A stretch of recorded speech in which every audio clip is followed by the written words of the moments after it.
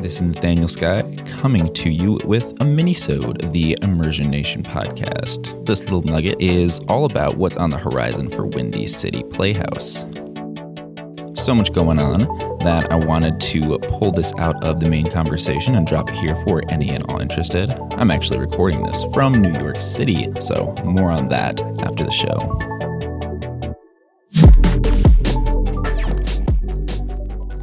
You said that you have upcoming shows, a few different types of immersive things in the works, and I couldn't let that slide by. I'm curious, like, what other formats you're playing with. So Recommendation, which is opening right now, that the audience moves together. So we move the audience about 10 times through the play, but they move as a group. It's also very, very small. Like Southern Gothic, it's only 30 people. But it's 30 people moving together. And once they're in a space, there's not a lot of wandering through the space. So you wander, but you wander all at the same time and then you stop. And so that's very, very, very different. And you go on this journey with these men who are, as time passes and things change, you go with them. So there's not much audience agency like there is in Southern Gothic. But the spaces are incredibly cool. Like you're in a dorm room, you're in a prison cell, you're outside of a mansion in the Hollywood Hills, you're in a sauna. So you go through these really cool places, and the sets are awesome, but you're all moving together. So very different. Then we're working on another piece. We're working on another piece called oh my goodness, Every Brilliant Thing.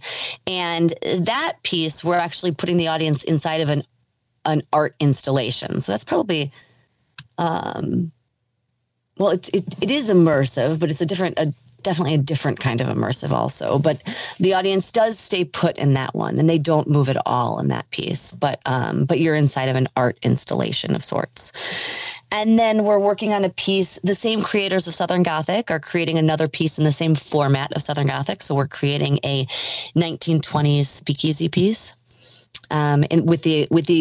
with a very similar format to Southern Gothic. So same idea of you can move around and there's, up to 5 spaces activated at a time. It's the upstairs brothel and the bar and the back alleyway and the office and the front of the speakeasy. So it's all sorts of places like that. So that's similar. We're working on a restaurant piece with a famous chef who's working with us on it right now. Ooh, dare I ask? May I ask? If not, that's okay. I don't know if I can say quite yet, but you'll have to check back with me very soon, and I'll tell you who it is. But we're creating a piece with him where the audience comes to this restaurant, and it's similar to Southern Gothic in the sense that spaces are activated all at the same time, so you can move around. But there are certain points in time where the audience is seen, and that's when they're seated at the tables. When they're seated at a table, the staff at the restaurant can see them. But if an audience gets up, then the staff can no longer see them. So that's very different. That's really cool. And that includes food, which is also really cool. Then what else do we have right now? We're working on a couple spooky pieces that are also different. Some of them where there is a little bit more audience participation. But not anything where the audience necessarily plays a character. The audience gets to be themselves, but invited into these different worlds. So we've got a lot going on. Wow, we definitely, I don't see us doing anything too traditional anymore. We did just close Noises Off, which is quite a traditional piece, but we had, I don't know if you know the play, but in the first act of Noises Off, it's a theater, and the actors are in a dress rehearsal putting on a play. And in the second act, you see the backstage of the theater, and so traditionally the set changes or flips around or something, and the audience stays put, right? Well, for the second act, we brought the audience backstage to the actual backstage, and the audience was just kind of dispersed throughout the backstage, and it was a super intimate and really exciting. And so, while that wasn't, I wouldn't consider it immersive. It had an immersive aspect to it. I would say that's certainly as traditional as we're going to ever get. I don't know if we'll go back that traditional or not. But once you start doing immersive works, it's really hard to go back. Yeah. It's just it's not the same anymore. You have so many limitations on your creation when you're not doing immersive works, and you limit the audience so much.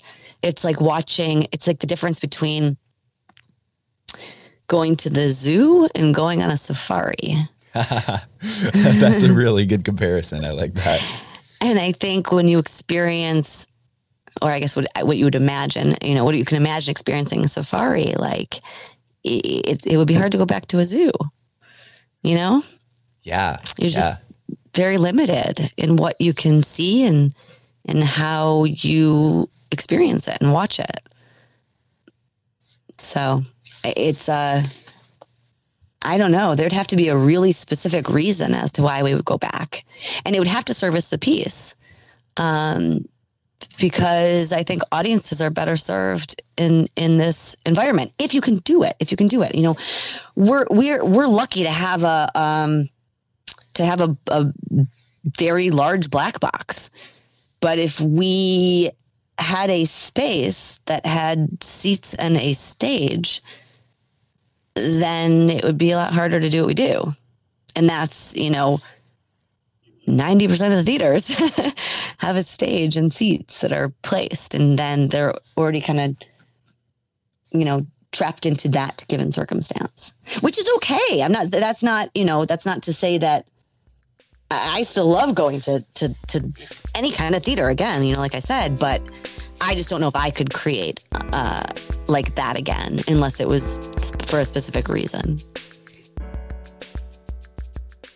Hello. Thank you for listening to this little mini-sode. It is a bit of an experiment, so if you have any thoughts, questions, comments, concerns, what have you, please feel free to shoot Immersion Nation a DM on Instagram. I personally respond to every single one of those, so feel free to reach out if you care to chat. So a brief note, a little bit more on why I am in New York at the moment.